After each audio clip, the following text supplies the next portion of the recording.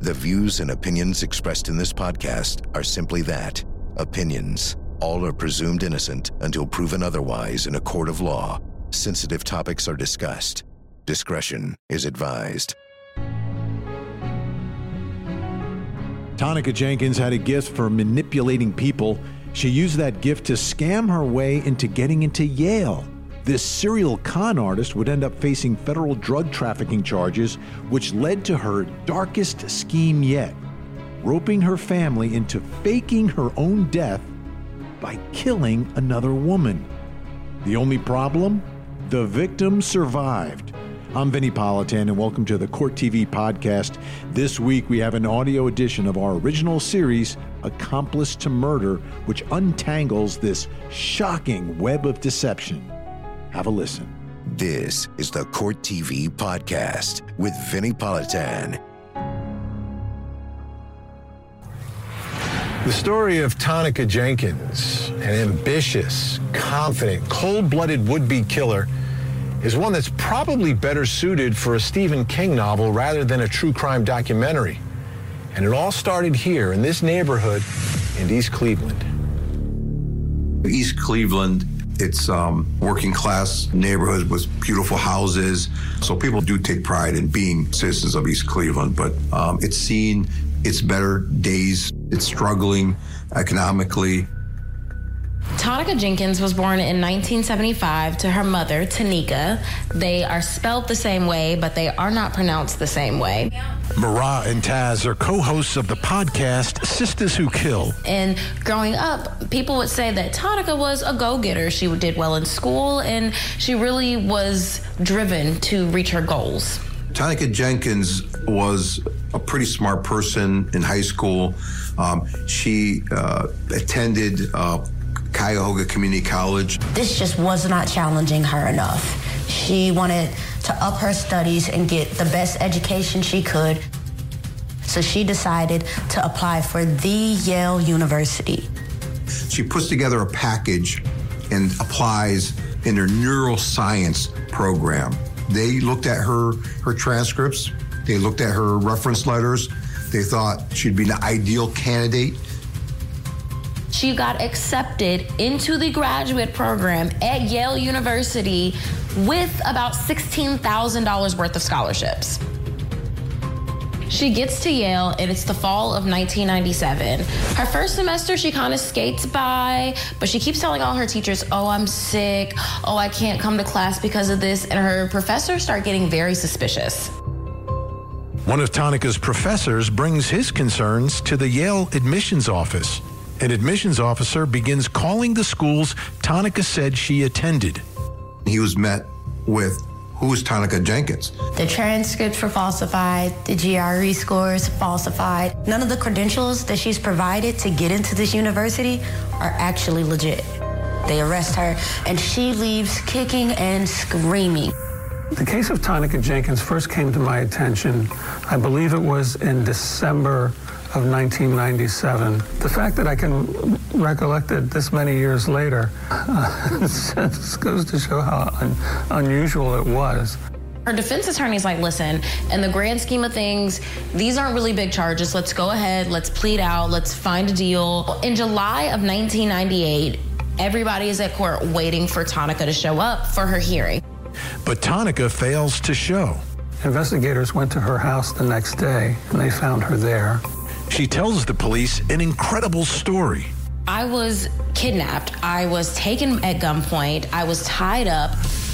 She had claimed that she had been abducted, sexually assaulted, put in the trunk of a car, and driven to Philadelphia on the day that she was supposed to appear in court.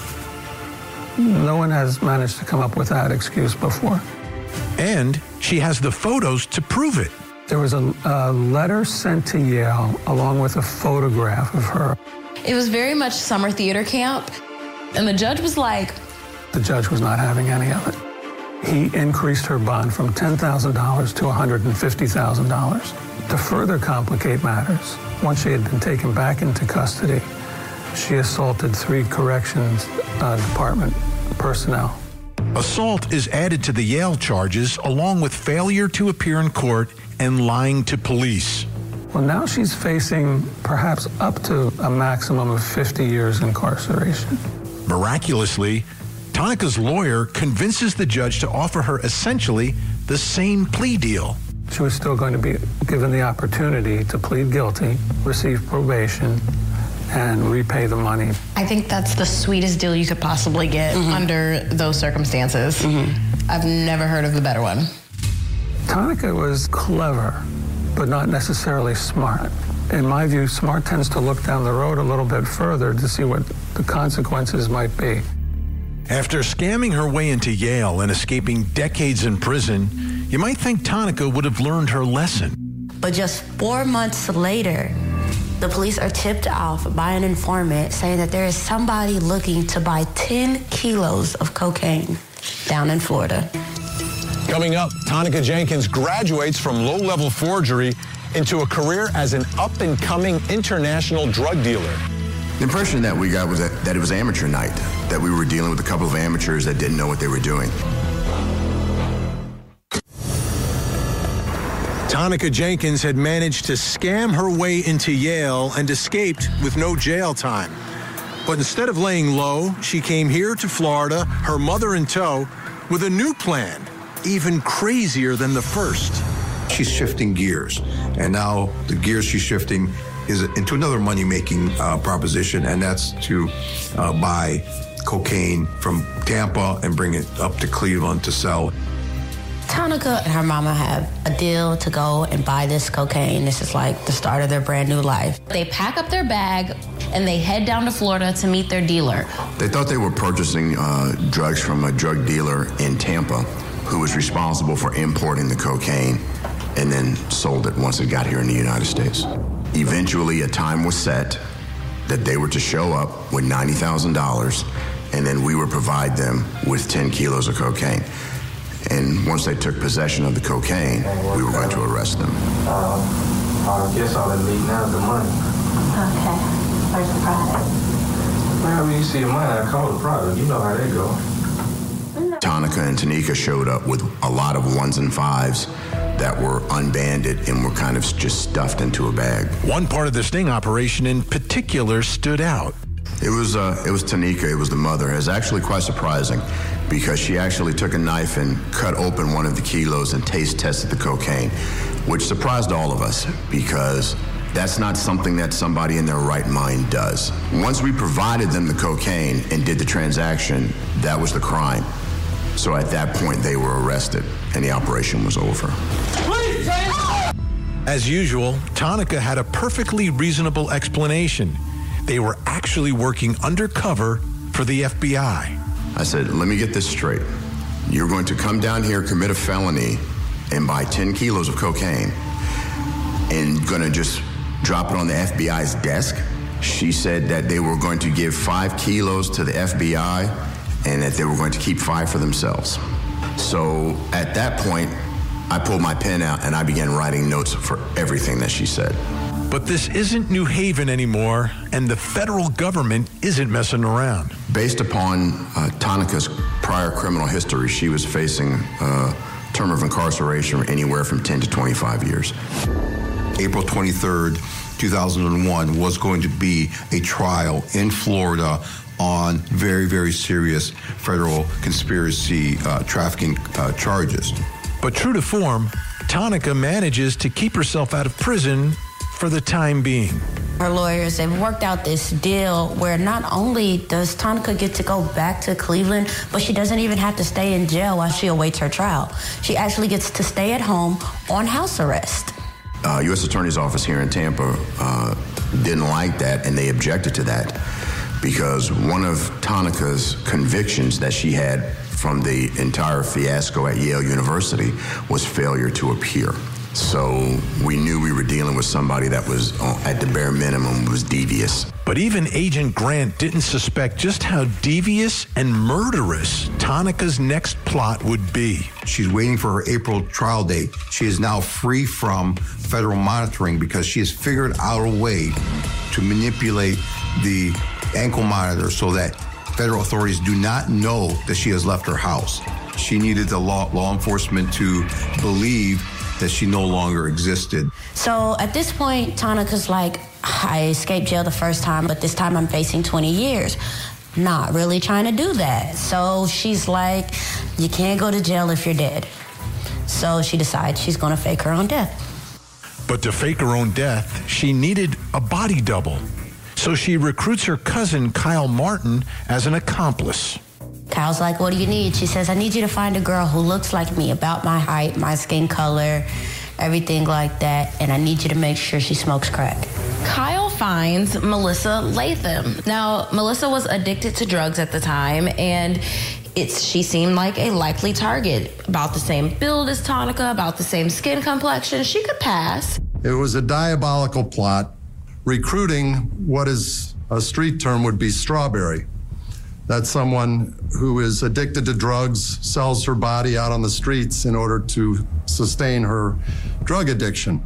In her scheme, she's decided that she is going to have Melissa go and get dental work under her name and then burn her body.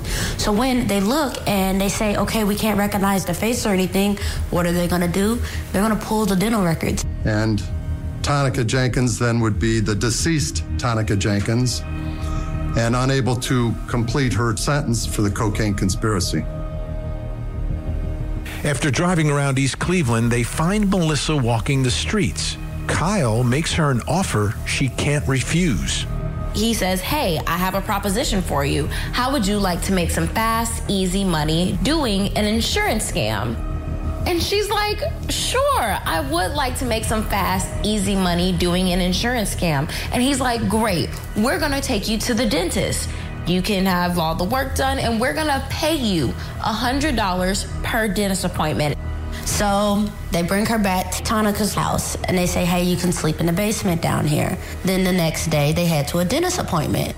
Tonica registered the woman under Tonica's name, and I believe also dressed her in a Yale sweatshirt.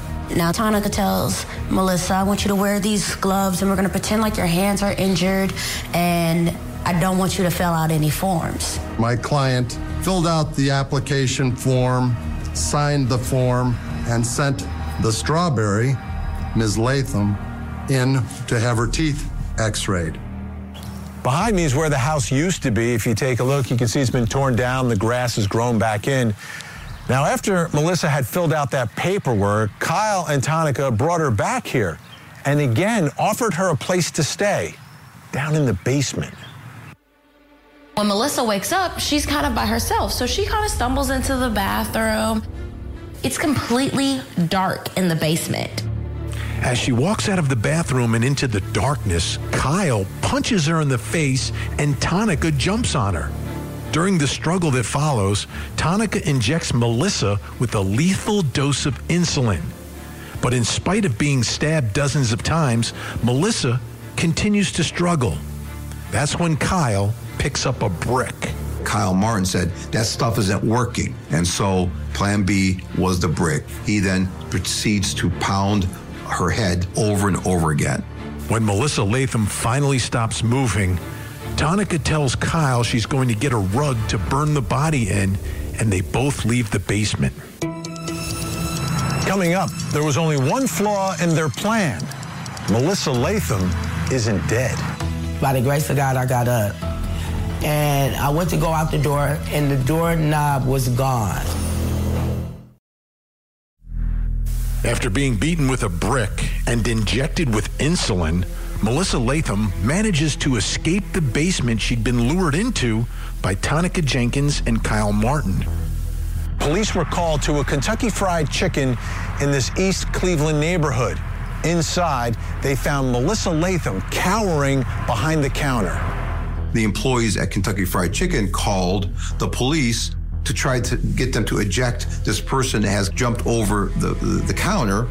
And as they're looking at her, I'm sure they're thinking, here's a person who's under the influence of drugs, who's probably paranoid, who's telling this fantastical story of somebody's trying to kill her. And next thing you know, a fine dressed Tonica runs down the street and she's like, stop them, officer. That's her. That's the bitch that stole my money. She's accusing Melissa of trying to steal money from her and wants the police to arrest Melissa. What? And at this point, it's just like she is just always on, right? And girl, how did you get the outfit so fast? She was prepared. She had a contingency plan. She did. In the meantime, Melissa's trying to tell the police, they're trying to kill me. This woman's trying to kill me and her cousin, this Kyle Martin. Me being a drug addict, they took her word over mine. And I guess that's the way the system works. Once the ambulance got there, I put it to a diabetic seizure. Melissa was rushed to the hospital, and as soon as she got to the hospital, she lost consciousness. Unsure of who was telling the truth, the police put Tonica in the back of a police car, and they tracked down Kyle Martin. They question him, and he is sweating profusely. He's nervous. He's uncomfortable. He had the bite mark. He had the scratches on the neck. And they decide to detain Kyle Martin for further questioning. So Tonica decides she's going to calmly talk to the cops. Hey, officers, I see the problem over here. This woman, I know she looks disheveled and all. That's because my cousin Kyle just fought her off because she just stole from him. You know, she's the problem. The police look at Tonica. Again, she's a master manipulator, and she convinces them that she has no role in this, and they decide to let her go. Overnight, Melissa's condition stabilizes. The following morning, she is able to talk to the police and tell the investigating officer, Detective Cleveland, what she remembers. Melissa has come to. She's telling this fantastical story about this conspiracy, and she's telling them, you've got to believe me, they tried to kill me. Detective Cleveland didn't believe me at first, and I'm telling them, like, that's her, she did this to me. The police do get a search warrant for the house. They go down to the basement, and while they're in the basement, they see the mother, Tonica Clement, down there cleaning the basement. And she's at the bottom of the stairs with the rag. Now the police they sniff around, and I'm like, it smells in bleach in here. Ma'am, what are you doing? And she's like, oh, the dog's made a mess down here. I'm just cleaning it up. They go down there, and not only do they not see any dog feces or urine or anything, but they see blood on the floor, and they're like, well, look at here. We're at a house on Delmont, and there's a pool of blood in the basement, just as Melissa described. They actually issue arrest warrants for Tonica and her mother. But by then, both Tonica and Tanika are gone. So Tonica, having been able to walk away from the scene of a homicide she was going to commit, gets into a car and drives down to Florida with her mother to stand trial for drug conspiracy charges. Ever the optimist, Tonica has decided that she can still beat the federal drug charges in Tampa. I don't know what she was thinking, because considering the time that she was looking at, I figured she would cooperate and she would do everything that she could to get her time liability reduced. And she didn't. She stayed on the defense that she was working for the FBI. During the trial, Agent Grant gets a curious phone call from the East Cleveland Police Department. They told us the story about what happened to Melissa Latham and Tonica and Tanika's participation in it. And they asked us if we had a picture of her. And we kind of looked at each other, started laughing. We said, have a picture of her? We have her down here in federal court in trial. But when Agent Grant returns to the courtroom, Tonica and her mother are nowhere to be found. Once we realized that they were gone, we fanned out through the courthouse to try to find them.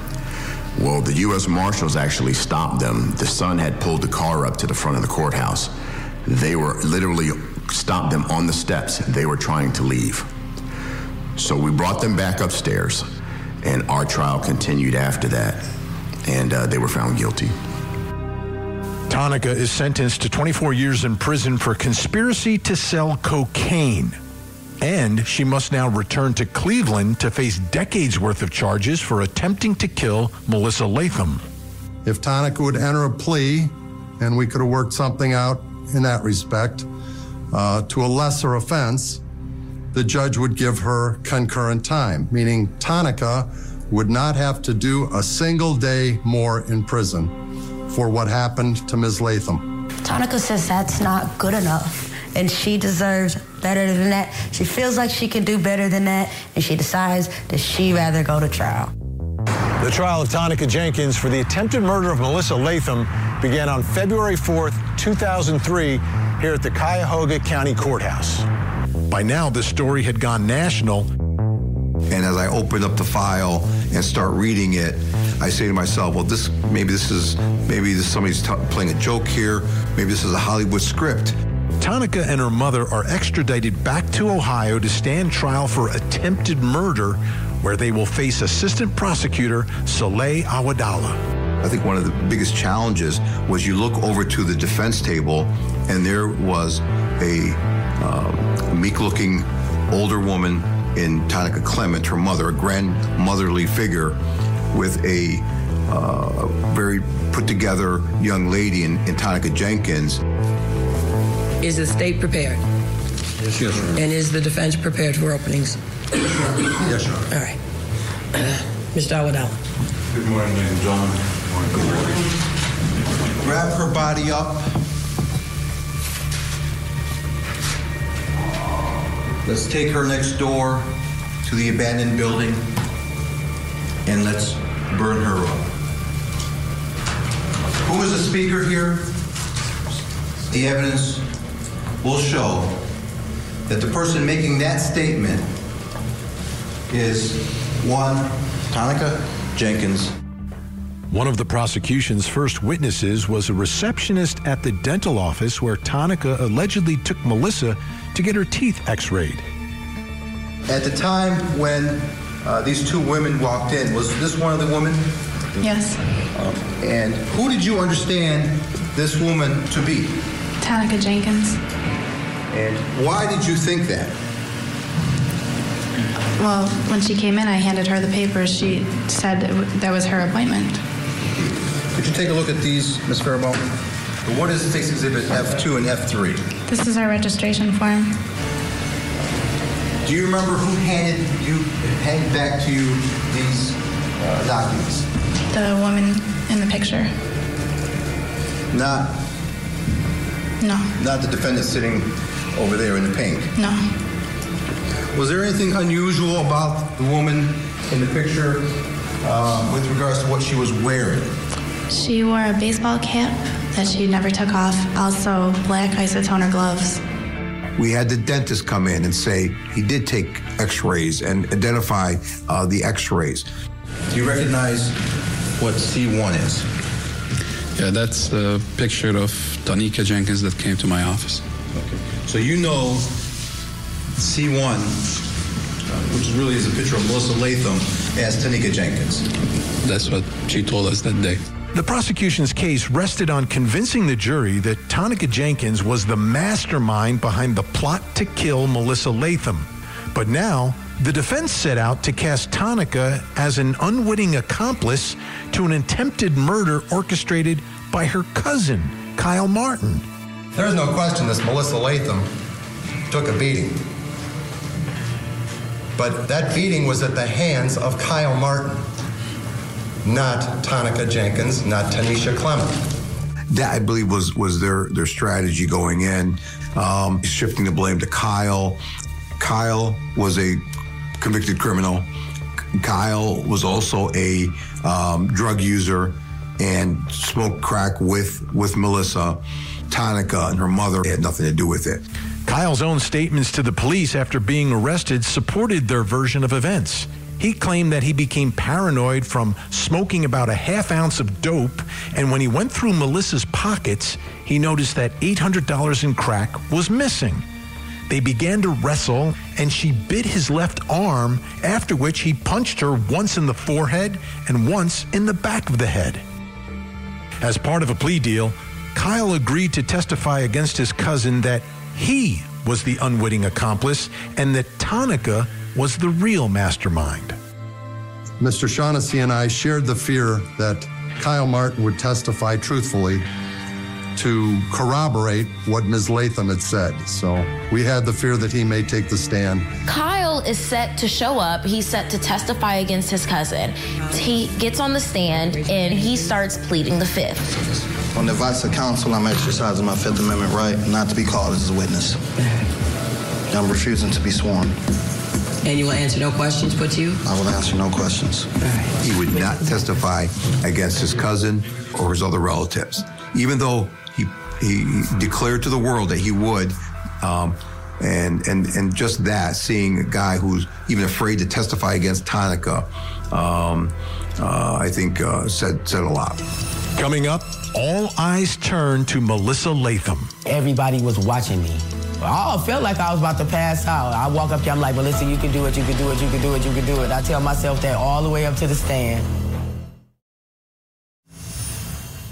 With Kyle Martin taking the Fifth and refusing to testify against his cousin, it is now up to Melissa Latham to convince the jury that it is Tonica, not Kyle, who is the mastermind behind a devious plot to escape federal drug charges by faking her own death.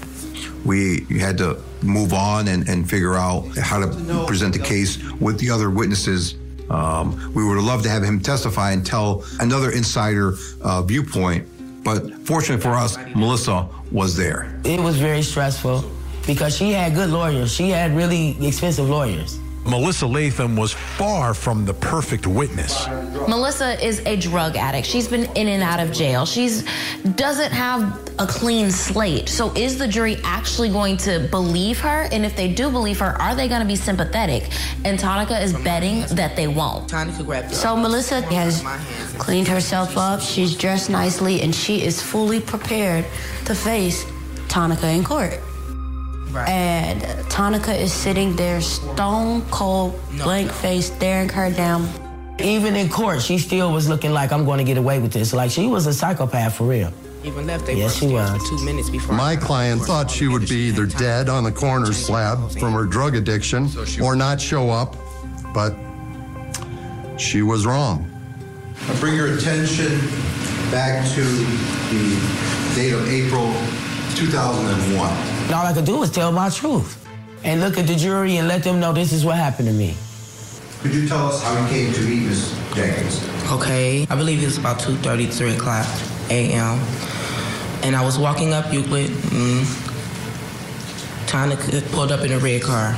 I'm like, what's going on? She like, you want to make some money? I'm like, it's 2 o'clock in the morning. What do you want me to do? She said, it's an insurance thing. She said, I can give you $50 now, $50, when it's done. I didn't care what insurance thing she was talking about. I was seeing dollar signs. And so did you agree to participate in this insurance scam? Yes. Was going with them that night part of this? Yes. Where did you go after you got into the car? So we proceeded to go buy the drugs. And see, that's the problem. When you on drugs, you don't think. You just, your mind be clouded, and you just go with the flow. After visiting the dentist the following day and getting paid for what she thinks is an insurance scam, she and Kyle get high. The next thing she remembers is waking up the next morning in a dark basement. And what happens in this dark basement? Okay, in the dark basement, I felt somebody swing at me. When he grabs me by the neck, all of a sudden the light comes on. Both Tonica and Kyle persisted kicking me, stumping me, telling me, shut up, bitch, shut up, bitch. Tonica Clement, her mother was a diabetic, so she had access to insulin. And so she injected Melissa Latham, and Melissa Latham was not a diabetic. So the thought was we were going to put her into a hypoglycemic coma that would lead to her death. How many times did she inject you with that needle? Had to be about 15 to 16 times. And what part of your body was she injecting? Arms, legs, thighs, wherever she could get the needle to. What happened after she injected you with the insulin?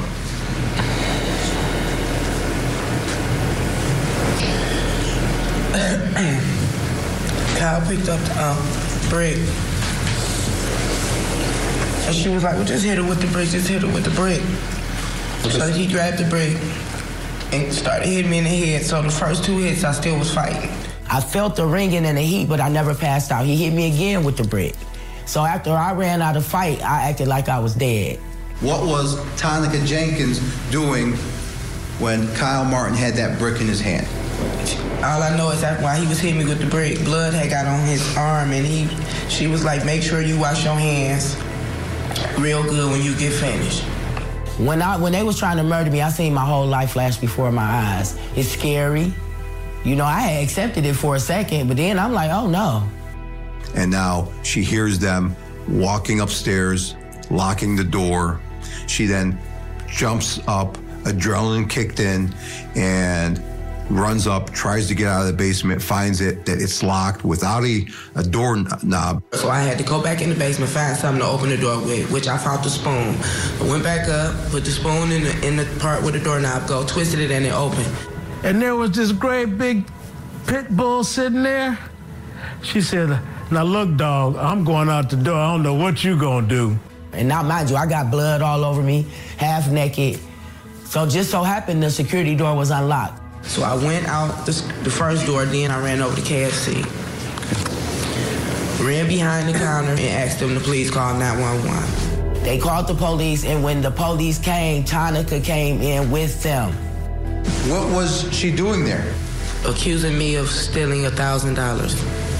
What happens then after she accuses you of stealing this $1,000? I told the police, if y'all don't believe me, just go over there and look. It should be a puddle of blood in the basement. She destroys Tonica in court, and she tells everything that happened. The entire courtroom, and especially the jury, they are shocked and just in awe about how much Tonica would do to try to get away with crime. She did a great job standing up for herself, but we had to prepare her to get up there being cross-examined by two skilled defense attorneys. Mr. Jenkins, cross. Their strategy was to try to knock down the credibility of Melissa. Your testimony earlier about no felony convictions was accurate, correct? Yes. However, you were convicted of a theft offense in Maple Heights, were you not? Yes.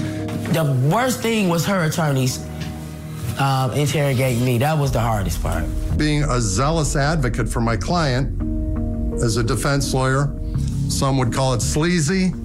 I think it's good lawyering to do the best you can, even if you're bending the rules of evidence a little bit, and asking about convictions for hooking on the street or drug abuse convictions. Now, why don't we discuss your crack cocaine habit? When did you begin using crack cocaine? About 4 years ago. The defense strategy was you can't believe Melissa. Melissa was a crack user. Melissa was a liar. At the height of your cocaine abuse, how much would you be spending? At the height of it, $40 a day. It never got up into the $100 range? Not when I was spending it. Ms. Latham did a great job in trial. She was tough to rattle on cross-examination. Both Tom and I tried our best. All right, ma'am, you may step down. Thank you. They said I did a pretty good job, though. All I did was told the truth. That's all I did was told the truth. But Tonica wasn't the only one on trial. Her mother was being tried simultaneously for obstruction of justice. The original conspiracy to commit the aggravated murder was a felony of the first degree. So she's looking at up to a decade in prison there. In representing Ms. Clement, I can tell you that what I saw is a lady that loved her daughter very much. And I think was willing to do anything she could to protect her. The apple doesn't fall far from the tree. She was equally as responsible for everything that happened as Tonica was. This is the supportive mother. Whether she deserves the support or not. Correct. Do you solemnly swear that this testimony you're about to give will be the truth, the whole truth, and nothing but the truth, so help you God? I do. Blood is thicker than water.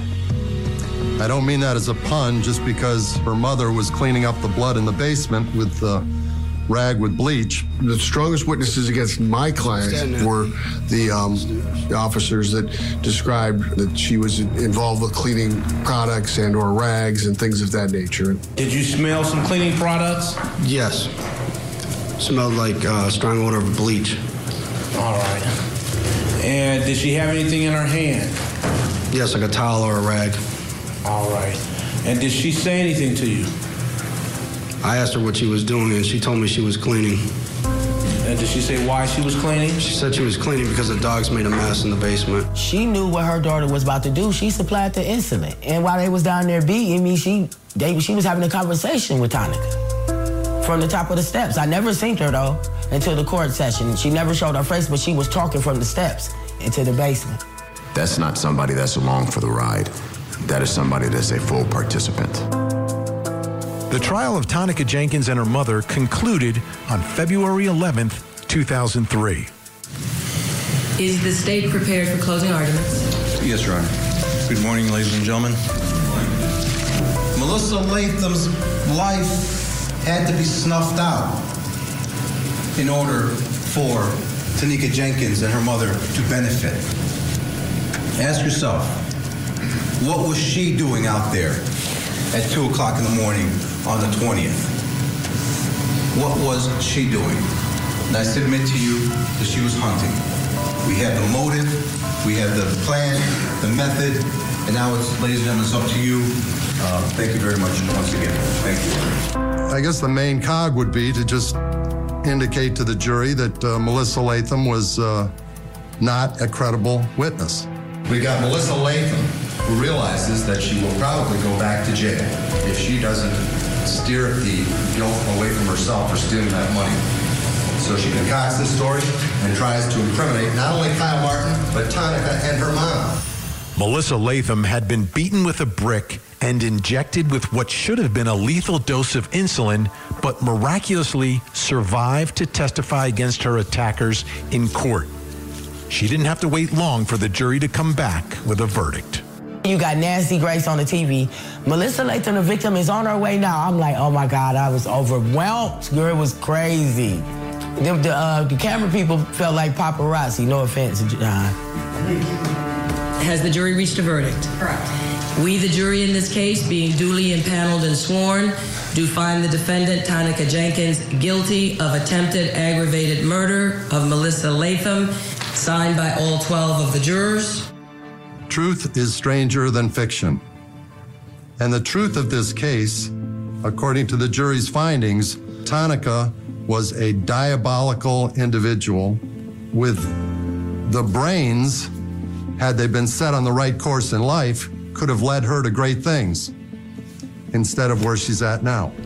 She was sentenced to 20 years, and this is on top of the 24 years that she was sentenced in Florida for the drug charges. So now she has to consecutively serve 44 years in prison. She just thought she was smarter than everybody else. Obviously not. Melissa was there for the sentencing, and I know she was very happy and very relieved that the verdict was a guilty verdict, and Tonica had been held accountable for her actions. I thought the best part of this entire case was the fact that Melissa Latham did not die, and she was able to live her life. I wanted her to talk. I wanted her to say something. This is all she said. Due to the medication and my attorney's advice, I will not be speaking. And that was the only words I ever heard her say in my life, besides in that basement. She did not want to get up there because she knew ain't nothing she could say. Tonica's mother was sentenced the same day. We, the jury in this case, being duly impaneled and sworn, do find the defendant, Tonica Clement, guilty of obstructing justice. And it is signed by all 12 of the jurors. The mother and the daughter got up and walked away. I just watched them into thinking they was going to try to give me eye contact. They never did. They never looked at me. They just walked out with her hair down and walked away. They're led back to the holding cell. Tonica's mother, her conviction for a felony 3, obstructing justice, she got time served and was released. Tonica Clements spent 14 years in federal prison and was released in 2017. Tonica Jenkins finished serving her drug sentence and was transferred to Ohio to serve another 2 decades for attempted murder. Just a month before Court TV reached out to Melissa earlier this year, she received a letter from the Ohio prison system. They sent me a letter saying, okay, Miss Latham, we're about to release Tonica into a halfway house. They wanted my feedback and wanted to know how I felt about it. I never responded to the letter, but I would like to know what's going on with her. Kyle Martin's case was tried separately. Kyle Martin actually served as his own counsel in that first case. He placed the blame on Tonica. Kyle wants to shade his involvement as an unknowing participant in this conspiracy. They found him not guilty of attempted murder and only found him guilty for kidnapping, for which he got 10 years. But because he represented himself, the Ohio Supreme Court later tossed out his conviction. Unfortunately for Kyle, in his second trial, he was convicted of attempted murder and sentenced to 15 years. Karma always come and get you. Ain't nobody exempt from karma. For Melissa, life after the trial has been mixed. The state of Ohio decided Melissa was ineligible for a fund set up to help victims of violent crime. They said that by me being high off a felony drug, they did not give me not one penny. The amount of insulin that was in her body and the fact that now she has to have insulin for the rest of her life. Over 2 decades later, Melissa Latham still struggles to recover from that ordeal in that dark basement.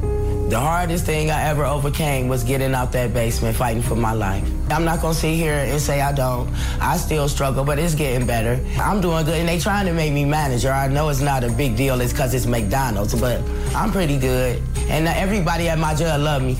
She likes her job. I mean, it's a job. It's something that occupies her time. We cook out, have our little beer or whatever, just having a nice time with our family. She's still Melissa. She's still comical. She's still herself. But she doesn't dwell on the past or the woman who nearly killed her. I'm sure she didn't think about me. I bet you she think about me, but I don't think about her. Her main wish now is to reunite with the children she lost when she was addicted to drugs. I know y'all grown, but if y'all see this, please call Mommy. I miss y'all so much. Y'all about to have me start crying. But I miss y'all so much. There you have it, another deep dive into a truly fascinating case. You can find more episodes of this Court TV original series on our website, where they are available to stream for free. Just check the show notes for a link. And to keep up with the biggest current true crime stories, tune into my show, Closing Arguments, every weeknight at 8 p.m. Eastern. Thank you so much for downloading, and as always, please don't forget to hug the kids. This podcast is a production of Court TV. Go to CourtTV.com for more content, trials on demand, and to find out how to watch Court TV in your area.